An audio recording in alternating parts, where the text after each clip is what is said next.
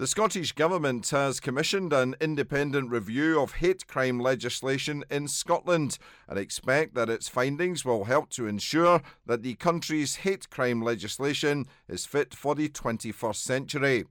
Joining me now to give us more details is the Communities and Equality Secretary at the Scottish Parliament, Angela Constance. Angela, thanks very much for joining us here on RNIB Connect Radio. Can I ask you to begin by explaining exactly what disabled hate crime is, please? Disability hate crime is an offence. It's a crime against people on the basis of their disability, where the underlying motivation is prejudice, discrimination and that of hatred.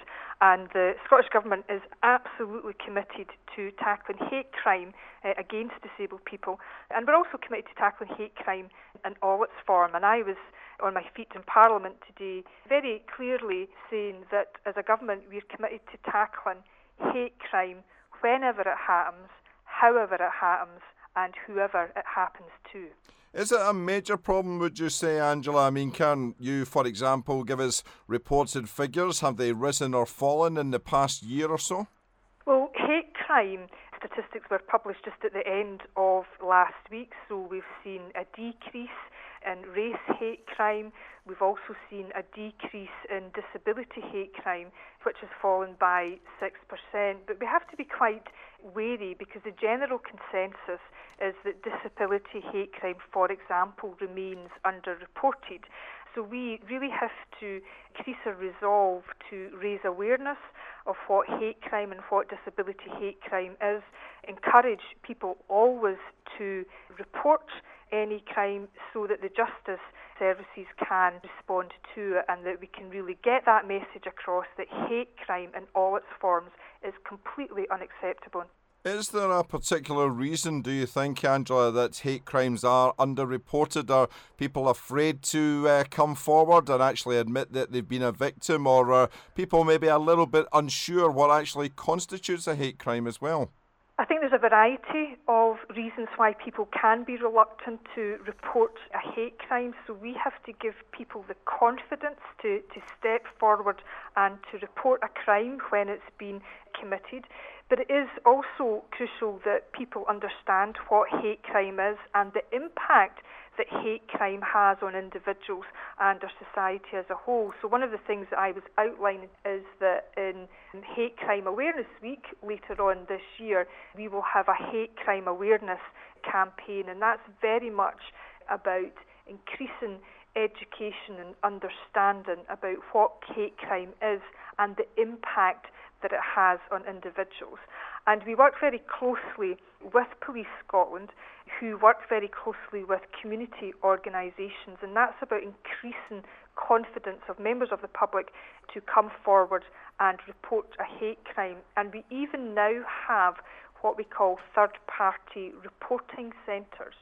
So that could be a housing association, it could be a victim support organisation, it could be some other voluntary organisation, and Police Scotland publish information about where these third-party reporting centres are. So if people don't want to go into a police station to report a crime, they can go to what is known as these identified third-party reporting centres. You can also report hate crime online now, so we are looking at ways to make it easier for people to report a crime and to give people the confidence that they will be taken seriously if they report a hate crime to the police. And you're talking there about people feeling comfortable enough to actually come forward and report it. And as you're saying, it's not just the person who may feel they've been the victim. It's people who maybe have observed something in whatever kind of circumstances, having the confidence to come forward and say, look, I don't think this is right. I'd like you to investigate. I think it's really important that even lower level events or lower level crimes are also reported, because it gets across that message that we're not going to tolerate this behaviour in any shape or form. And, you know, I hope to give confidence to people, to disabled people in particular, that if they step forward and have the courage to report a hate crime, that they will indeed be taken seriously.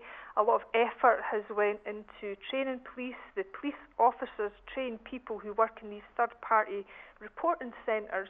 But it's also important to make people aware that the Crown Office have a presumption to prosecute a hate crime where there is evidence that a hate crime has occurred. And obviously a hate crime, if that is linked even to another particular offence, it's the kind of thing that could increase the sentencing and make a judge look on it more sternly, perhaps?